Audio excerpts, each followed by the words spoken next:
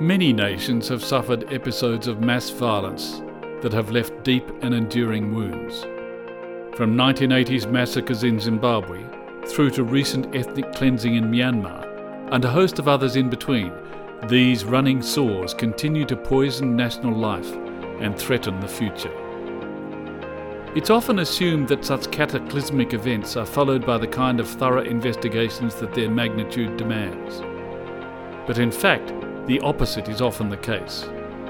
After a flurry of interest, the international community typically moves on, and frequently the perpetrators remain in power, suppressing the evidence and threatening those who would unearth it. Put simply, the problem is this.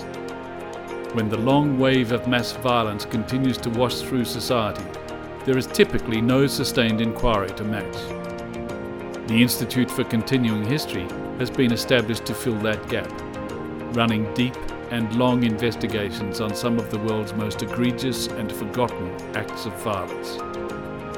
Please join us on Continuing History, the podcast, as we seek to expose those acts, the perpetrators who continue to conceal them, and the ongoing impact of crimes against humanity.